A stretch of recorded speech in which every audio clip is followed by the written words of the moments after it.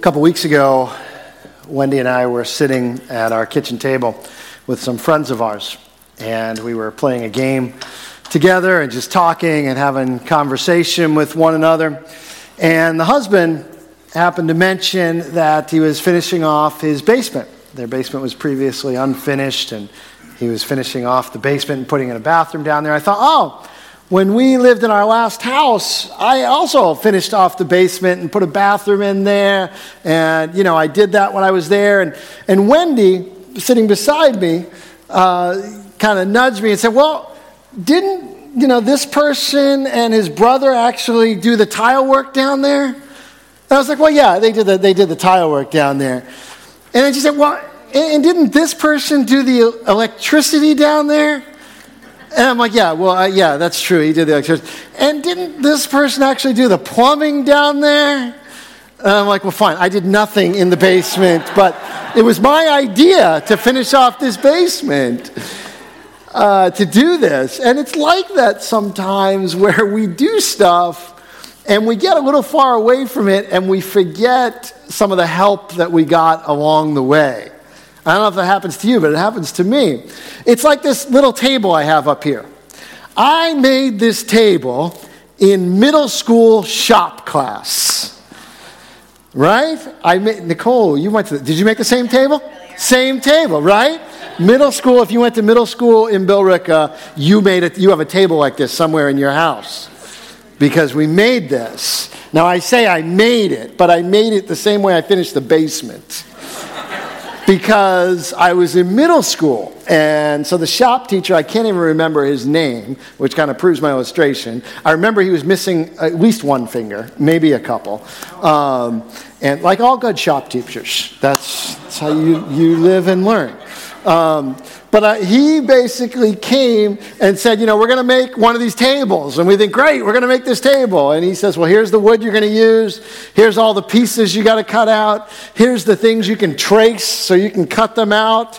And here's the saw you can use to cut it out and the sander. And here's how to use that and here's how to do it. And I think somewhere along the way, he was like, you're not doing that right. Let me do that. And, he probably I think he might have even ended up assembling it. I think I stained it. I might have stained it. But if you came over to my house and said, hey, that's a nice table. I'm like, yeah, I made it. Yeah. Can you make me one? Nope. Not a clue how to make you one. But it's like that with things sometimes, right? We do these things and you get a little far away from them and you forget how you got there. You kind of forget all the help you got along the way. It can happen that way with tables and things like that, but it can happen that way with a job or just a place you get to in life. And you say, yeah, it's my job. Or it happens when you graduate from school. And, you graduate from college or high school. I graduated! And somewhere in the background, there is a mom and a dad under their breath going, we graduated. Because there were science projects and social studies projects and late nights and all these things. But you sometimes forget those things. It doesn't have that big of an impact when it comes to tables and finished basements and diplomas. But when it comes to our spiritual life, if you get to the situation where you forget how you got to where you are, the consequences can actually be much more serious. In fact, devastating. In fact, disastrous. Not only for you, but for everyone around you. And I want to talk to you a little bit about that this morning by looking at the account of someone in the book of Judges as we continue to go down there, who many of you who have been in church for much of your life will know his name. And you may know his story.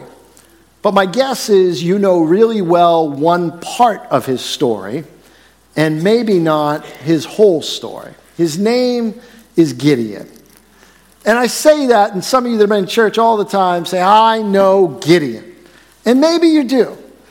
But I think a lot of us know the front part of Gideon's story, but we don't know his whole story.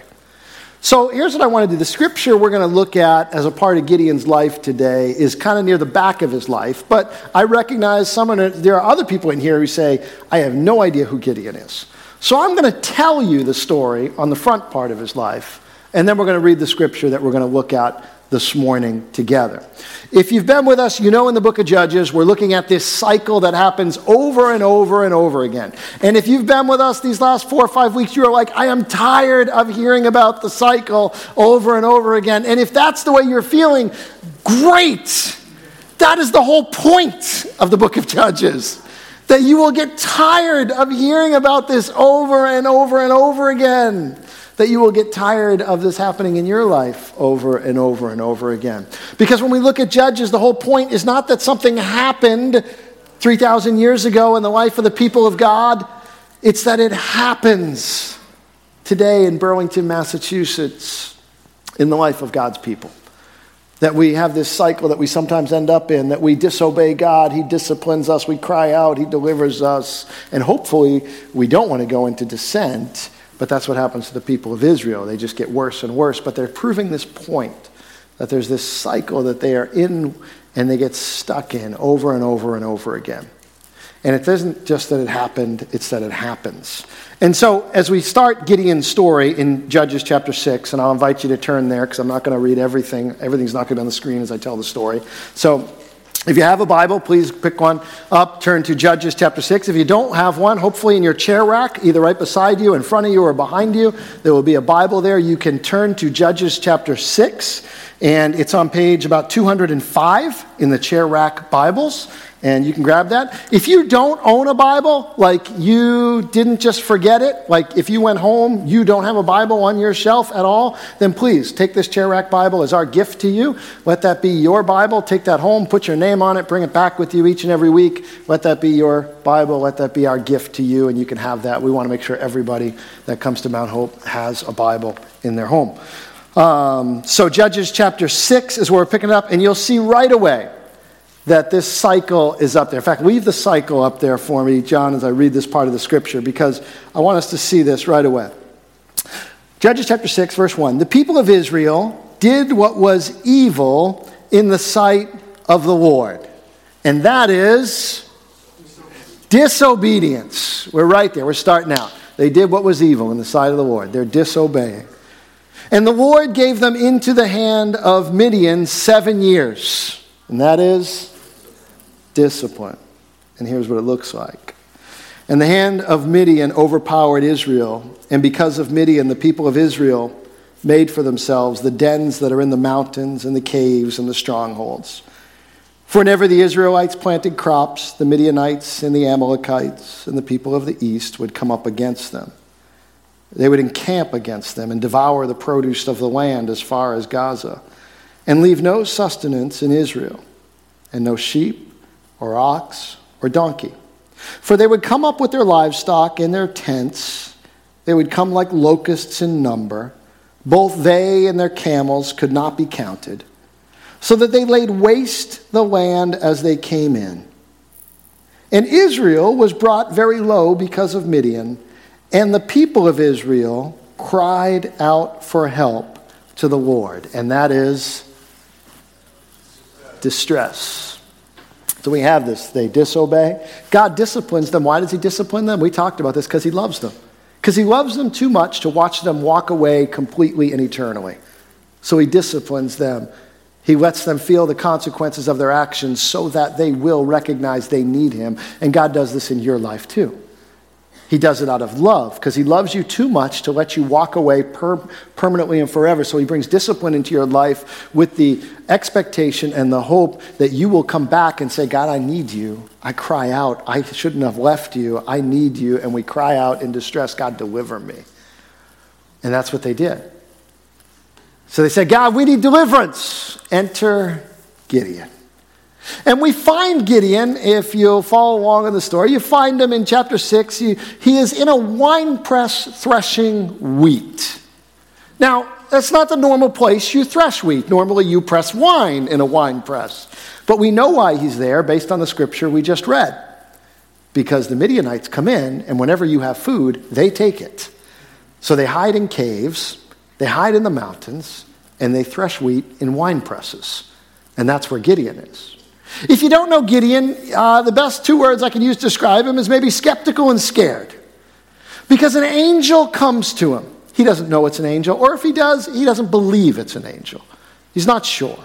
Comes to him and says, Gideon, you mighty man of God, God is going to save Israel and use you to deliver Israel out of the hands of Midian. And Gideon's first response is, where has God been? Why have we been going through this? What has God been doing? Why are we even in the hands of the Midianites? He's skeptical. And then he's skeptical and scared, saying, basically, you must have the wrong guy. There's a Gideon down the street maybe you're looking for. Because I'm the least of the least. He says, my tribe is the least, and I'm the least in the tribe. So there's no way that it's me that's going to be used. And maybe you felt this way before. You know how Gideon feels? Maybe at some point in your life, somebody in church, some godly man, some godly woman looked at you and said, God is going to do amazing things with your life. You just stay on this path. You stay faithful to him. God's got a plan for you. And God, I just know God's going to do something wonderful with your life. And you thought they must mean something, and you must mean somebody else. Because God's not going to do anything with my life. If you knew me, there's no way you would say that to me. That's essentially what Gideon's saying. If you knew me, I'm the least of the least. Yeah, I'm not the one God's going to use. But he asks for a sign. He tells the messenger, wait here. The angel says he'll wait. And he comes back with a meal prepared for the messenger. And the angel, the Lord says, put it on the rock. Gideon puts this meal on the rock. And as he does, the angel commands fire from the rock, and it consumes the food.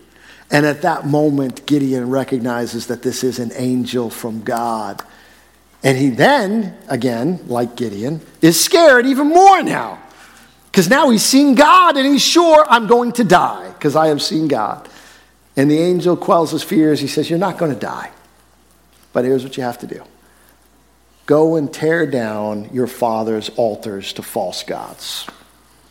So apparently Gideon's father may have been some kind of elder or something in the village, or maintainer of the temples to the false gods Baal and Asherah. And the angel says, go tear those down. You got to do this because God's going to use you to deliver Israel from the hands of Midian. And so he agrees. Doesn't want to do it. It's going to be hard to do it. But this angel told him to do it. But he decides to do it at night. It's a big job, so he takes 10 people with him to do it at night. Tears down in the night the altars to the false gods. Everyone gets up the next day and says, what happened? Who did this? It's a small town. There's not that many people. He had 10 guys with him. You're not going to keep it a secret. Everyone says, it was Gideon. And they said, bring him out. We're going to kill him. Now we're going to kill Gideon. Gideon's father, Joash, intervenes. And he says, whoa, wait. If Baal is a god, let Baal deal with him. If Baal's so powerful, let Baal take care of him. And the people like this. They're fine. Okay, yeah, we'll let Baal deal with him. They actually give Gideon a new name, Jerubbaal, meaning Baal contends with him, or he contends with Baal. They said, okay, and Gideon's life is spared. But now he's given a task to go out and defeat Midian. And God had given him this task to do. But he's scared about that too. He's not sure that he wants to be sure that God had told him to do it. And this is probably the story that if you've heard Gideon before, this is probably the story most of us know. The story of the fleece. How many of you have ever heard the expression, I'm putting out a fleece, right? Even if you are not a Christian, now that you're your first day showing up in church, I bet at some time in your life you've heard the expression, we're going to put out a fleece. This is where it comes from. Judges chapter 6. And Gideon says, then Gideon said to God, now I want you to listen to this statement. Then Gideon said to God, did you get that part? Gideon said to God, if you will save Israel by my hand, as you have said, behold, I'm laying a fleece of wool on the threshing floor. Now, I read that statement, and I want to step back and go, I'm Gideon, you're in for it now. If you said, if you're going to do what you said, like all my experience is if God said it, he's going to do it. I don't start off, if you're going to do what you said, God. But he says, if you're going to do what you said, because Gideon's scared, I'm going to put out a fleece. Now, we don't know exactly what this fleece looked like, but I tried to get something I thought as historically and archaeologically as accurate as we could get, I think, with the fleece. So, maybe it looked something like this. I don't know, for Gideon, a little fleece blanket or something, right? And give me a break. This may be the only time I get to cheer for the Red Sox this year. Looks like it's going to be a tough season. So he's got this fleece, right? And he says, if you're going to do what you said, that's a bold question. And I've got this fleece I'm going to put out, and when I get up in the morning, make the fleece wet and the ground dry. And God doesn't strike him dead. In fact, graciously accommodates. And the next day, Gideon gets up, and the fleece is wet, wrings it out, and then the ground is dry. Enough, right? Not for Gideon. Gideon said, one more thing. If you're going to do what you said you were going to do, let's just do this one more thing. Tomorrow morning when I get up, because maybe that's just the way, that was a coincidence. Tomorrow morning when I get up, make the fleece dry and the ground wet. And God graciously, again, responds. And so the next morning, Gideon gets up and the ground's dry. The ground is wet and the fleece is dry. And this is not the point of this message, but I want to open up a parenthesis here. Okay, we're not preaching on the fleece today. All right, but I'm going to open up a parenthesis here. This is God's gracious accommodation of Gideon. This is not a prescription of how you find God's will for your life.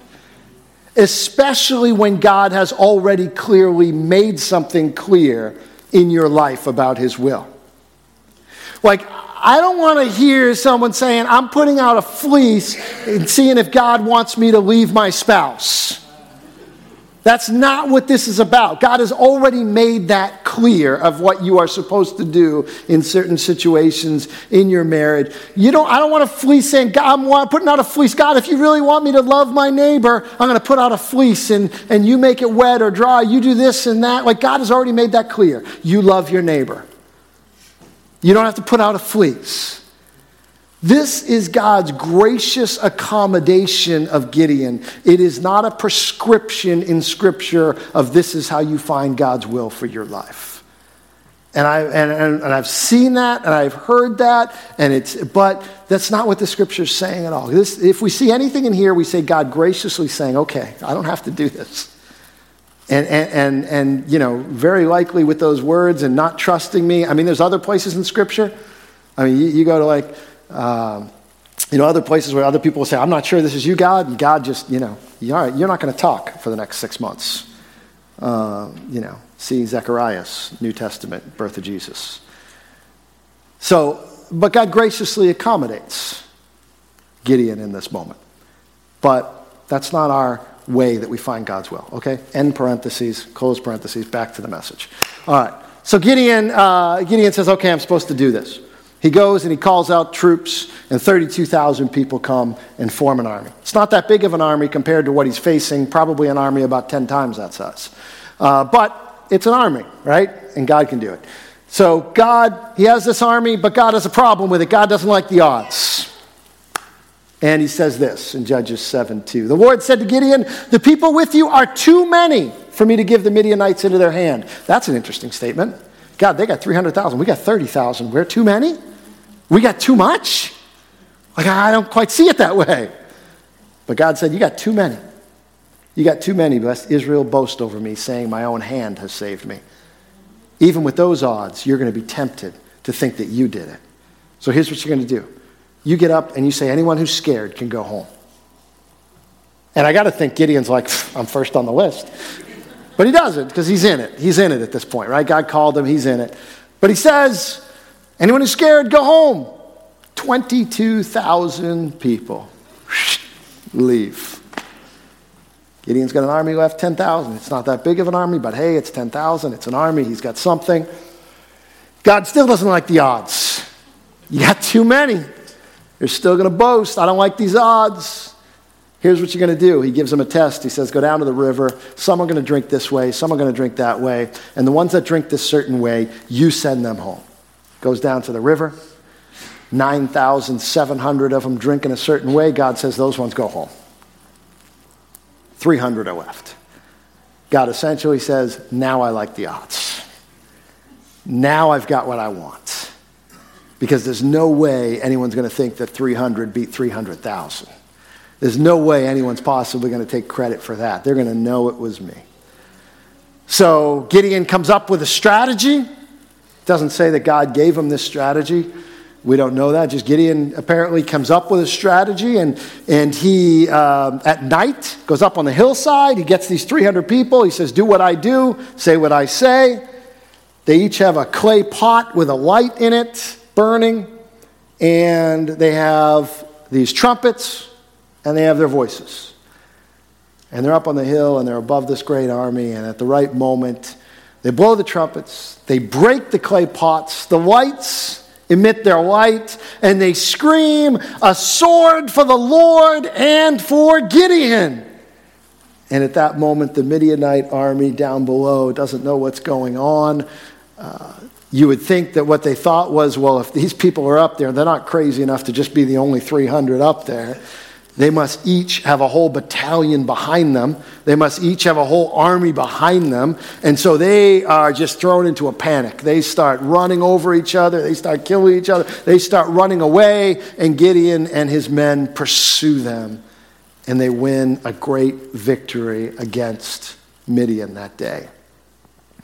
And it's a great victory really in the Lord.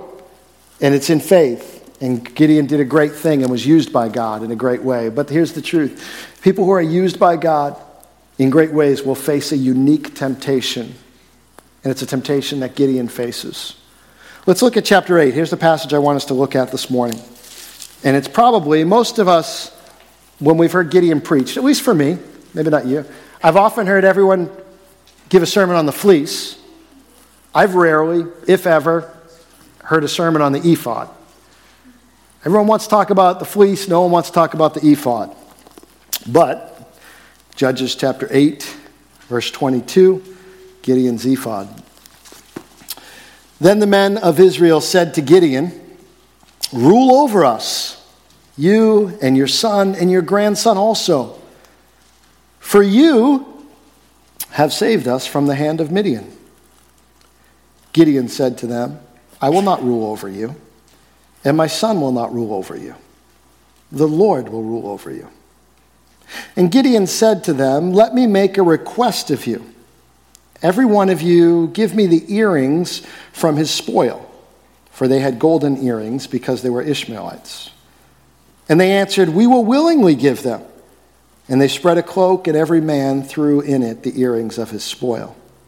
And the weight of the golden earrings that he requested was 1,700 shekels of gold. Besides the crescent ornaments and the pendants and the purple garments worn by the kings of Midian, and besides the collars that were around the necks of their camels. And Gideon made an ephod of it and put it in his city of Ophrah. And all Israel whored after it there. And it became a snare to Gideon and to his family. So Midian was subdued before the people of Israel, and they raised their heads no more, and the land rested 40 years in the days of Gideon. God sent a deliverer. He delivered out of Midian. Gideon had a wonderful accomplishment for the Lord. But Gideon's life does not necessarily end on a joyful, victorious, happy note. And what happened here? What happened to this man who was used by God? I think what happened is Gideon faced a unique temptation that each and every one of us will face when we're used by God. And what happened was he was outwardly devoted to God, but he was inwardly divided. And when you're outwardly devoted and inwardly divided, you become deceived and a deceiver and deceiving. See, he was outwardly devoted. He said all the right things. Oh, no. I'm not going to be king. No, I won't be king over you. He said all the right things almost. Because remember what the people said to Gideon? You saved us out of the hands of Midian. His statement should have been, I did not save you out of the hands of Midian. God saved you out of the hands of the Midianites. I mean, that's the point of the whole story. That's the point of getting rid of all the 31,700 people. The whole point is that you would say, God won the battle. Instead, he says, no, I won't rule over you. God will rule over you. Finish the sentence, Gideon. Finish it. But he doesn't. And you say, okay, well, that's an argument from silence. That's not there. How do you really know what's going on in Gideon's heart? God actually gives us a lot of clues in this passage of what's really going on in Gideon's heart. We look at this and we say, oh man, Gideon, hero, great guy. Let's put him up on flannel grass for the kids. And he is. He did a great thing for God. But God tells his whole story. And he gives us a clue. And here's the clue. Gideon should have been giving the glory to God as king, but he started acting like a king himself. He started acting like a king. And they said, be king. And he said, outwardly, he said, no, I won't. But look at his actions. Back up in chapter 8. Just back up to verse 18. This is how chapter 8, he pursues these two other kings of Midian. Not unusual in a battle to pursue the kings, but this is how it goes. Then he said to Zebah and Zalmunna, these other kings of Midian, where are the men whom you killed at Tabor? They answered, as you are, so were they. Every one of them resembled the son of a king. And he said, this is Gideon, they were my brothers, the sons of my mother. As the Lord lives, if you had saved them, I would not kill you.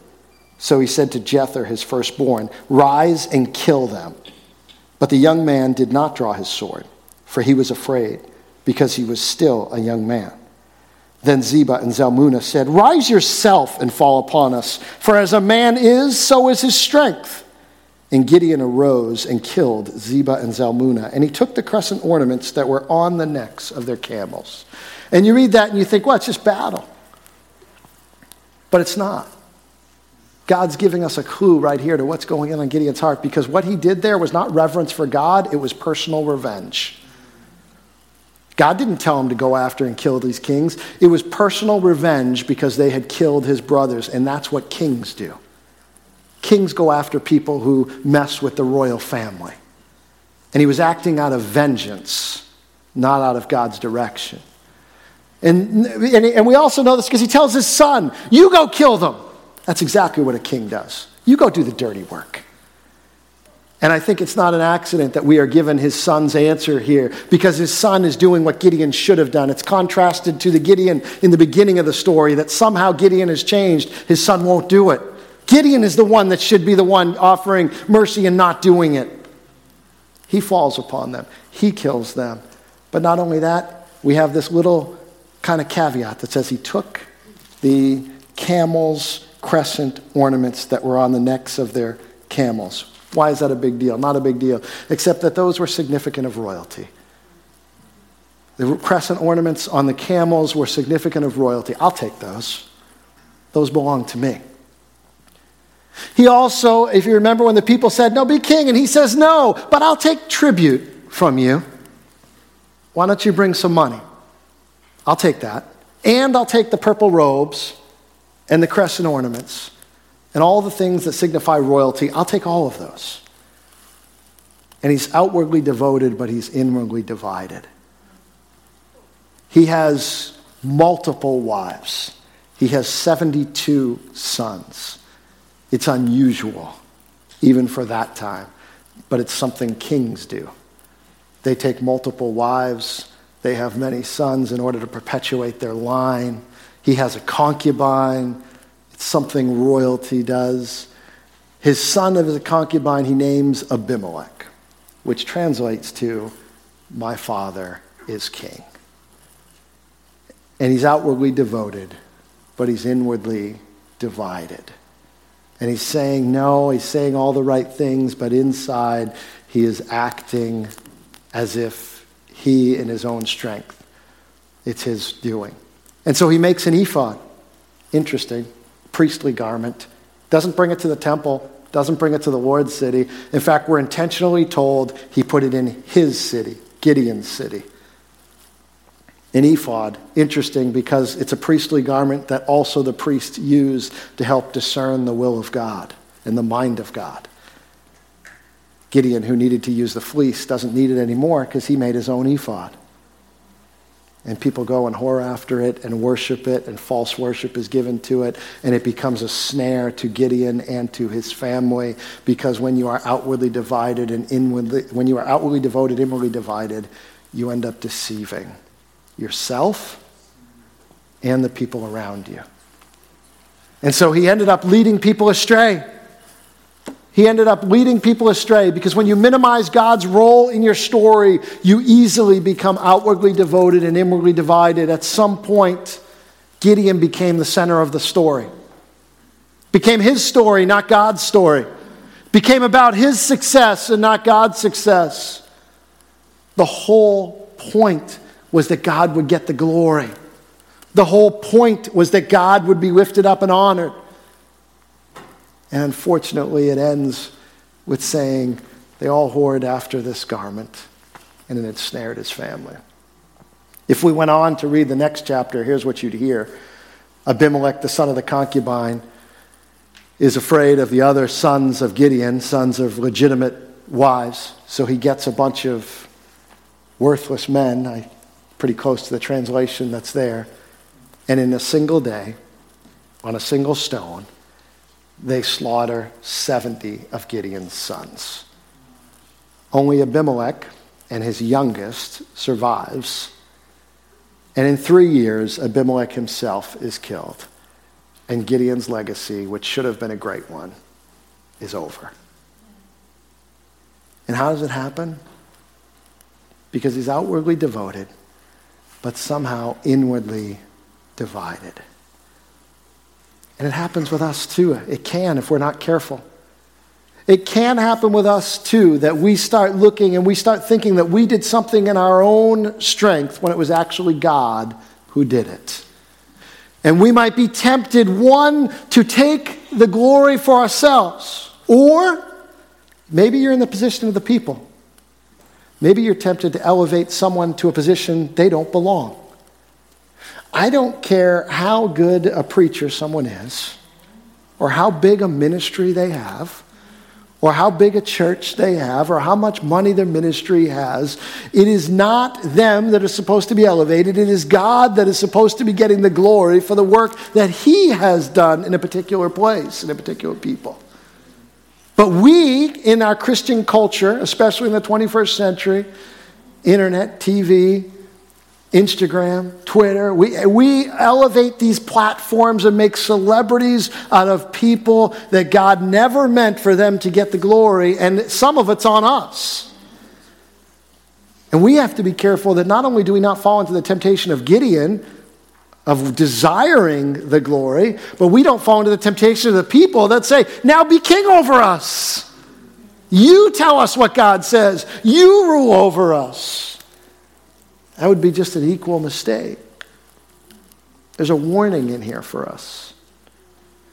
Reminds me of something Jesus said in his day to the religious leaders. He said it this way, "Woe to you, scribes and Pharisees, hypocrites! For you clean the outside of the cup and the plate, but inside they are full of greed and self-indulgence." Jesus said, you are outwardly devoted to God, but you are inwardly a mess. You look good on the outside, but the inside of you is a mess. When I was in college working at the church, I was the facilities guy here. I took care of all the cleaning of the building and pretty much anything that needed to be done. I would do anything just to get around the church and be around ministry and learn. And one day, Pastor Crosby came to me. He was going out of town for a while, and he said, Rick, there's something in my office that stinks. He said, I think something died in my office. And at one point, we had a trouble with mice and stuff, and I thought there must have been a mouse that died somewhere. And he said, there's something that died somewhere. Can you try and find it? And I said, sure. I got a pretty good sniffer. I can find it out, right? So I literally get down on my hands and knees like a bloodhound, and I am sniffing all over his office. And I am sniffing every drawer and every corner and every vent, and I just cannot find, but it does smell awful.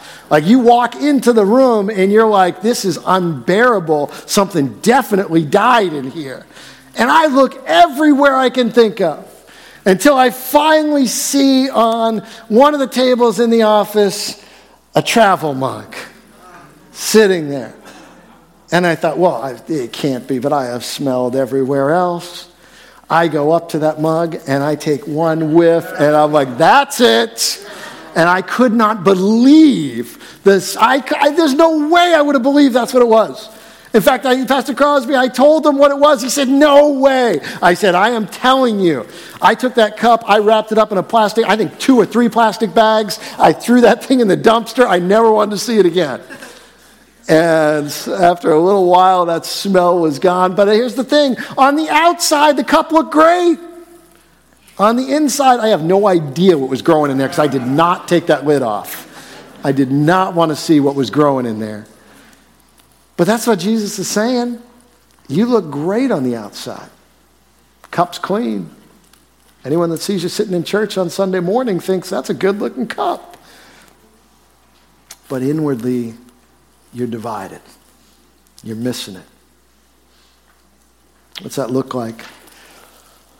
It looks like coming to church on a Sunday morning and filling out a Connect card and putting your praise report on there saying, thanking God and praising God for this and dropping it in one of those Connect boxes that are conveniently located by the 4 doors on your way out, by the way.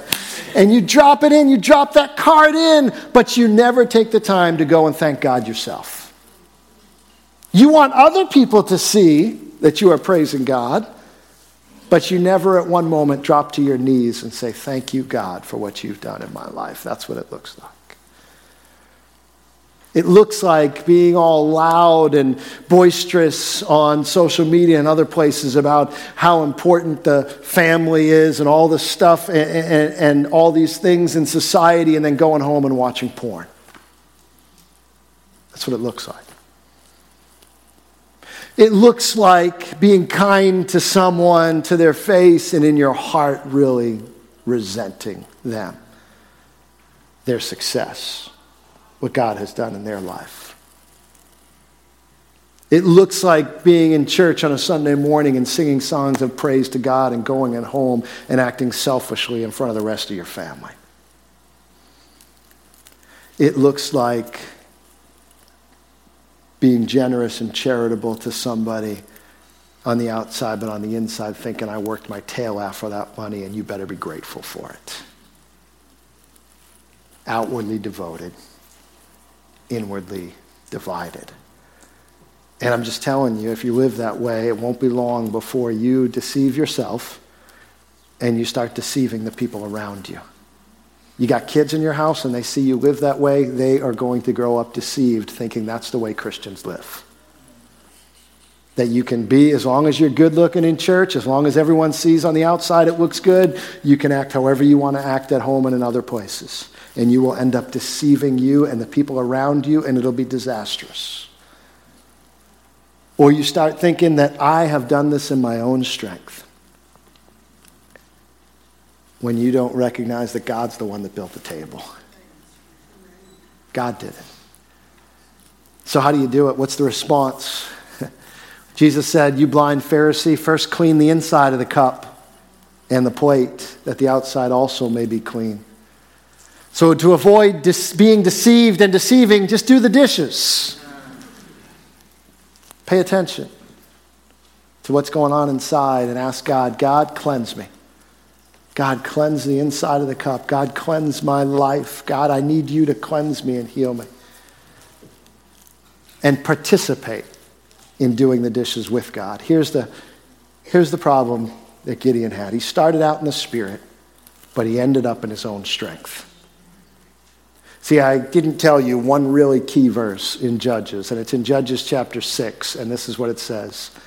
But the Spirit of the Lord clothed Gideon.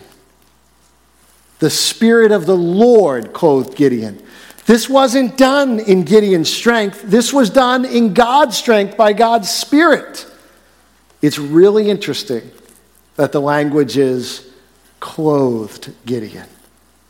Because the thing that ends up ensnaring him at the end of his life is a piece of clothing that he made with his own strength and with his own hands. And it ends up ensnaring him and his family. Because he started out relying on the Spirit of God, but he finished relying on his own strength. And I'm going to ask our worship team to come up and join me as we prepare to respond and close, because this happens in our life too. You may start out your life in God and you recognize, God, I raise a hallelujah. It's only you. You did it. I didn't save myself. Thank you, God, for doing it. But then you start going along and you start thinking, wow, I got to fix this in my own strength. I got to pull up my bootstraps. I got to stop doing this. It's all on me. And I got to do it. And then you get to the place saying, I did it. I look good. I did it. People around you think that you did it because you stopped giving the glory to God. See, it isn't just that God starts your walk with him with salvation. God sustains your walk and God completes your walk. It is not your strength, but his strength that does it. See, that's the whole key to this walk with God, that it's constantly saying, God, I need you to do it. God, I need you in my life. And you come to these places of discipline, or you come to these places of dryness. And why do you come there? Because God wants you to say, God, I need you. God, you deliver me. God, it's all your strength. Paul said it this way in Galatians. Jesse read this scripture earlier in the service. But I say, walk by the Spirit, and you will not gratify the desires of the flesh. Walk by the Spirit. Keep in step with the Spirit. Stop trying to do it in your own strength. And remember that it's only God that does it. Because God's the one that will get the victory. God's the one that will bring the victory. God's the one that will fight the battle for you. That's the whole point of the story. But here's the deal. You're going to be tempted just like that table, just like my basement, to forget everything God did and think you got there on your own. You didn't. It was God's Spirit and God's grace that changed and touched and cleaned up and made your life what it is and gave you forgiveness. And so you come today. Where is it? What needs to be clean? Where is it in your life that you're divided? Where is it in your life that you need God to bring you a victory, to give it completely over to him? Where are you tempted, Christian man, Christian woman? Where do you have this temptation that you face to think this success is something you brought about, is something that happened because of how great you are, instead of something that God graciously gave you because of how great he is? Because that's the thing. People who are successful in one area, in whatever it is, people who have received from God, face a unique temptation, and the unique temptation is to think that you did it. Instead of saying, God, all the glory goes to you. Finish the sentence. Finish the sentence that Gideon left unfinished. I will not reign over you. And oh, by the way, I did not bring the victory. God did. Lord, would you cleanse us and speak to us? Would you work in our lives? God, we need to walk in step with the Spirit, but so often we are tempted to try and work in our own strength. And so, Lord, teach us today to walk in your Spirit. Teach us today to walk with you and guide us. In Jesus' name.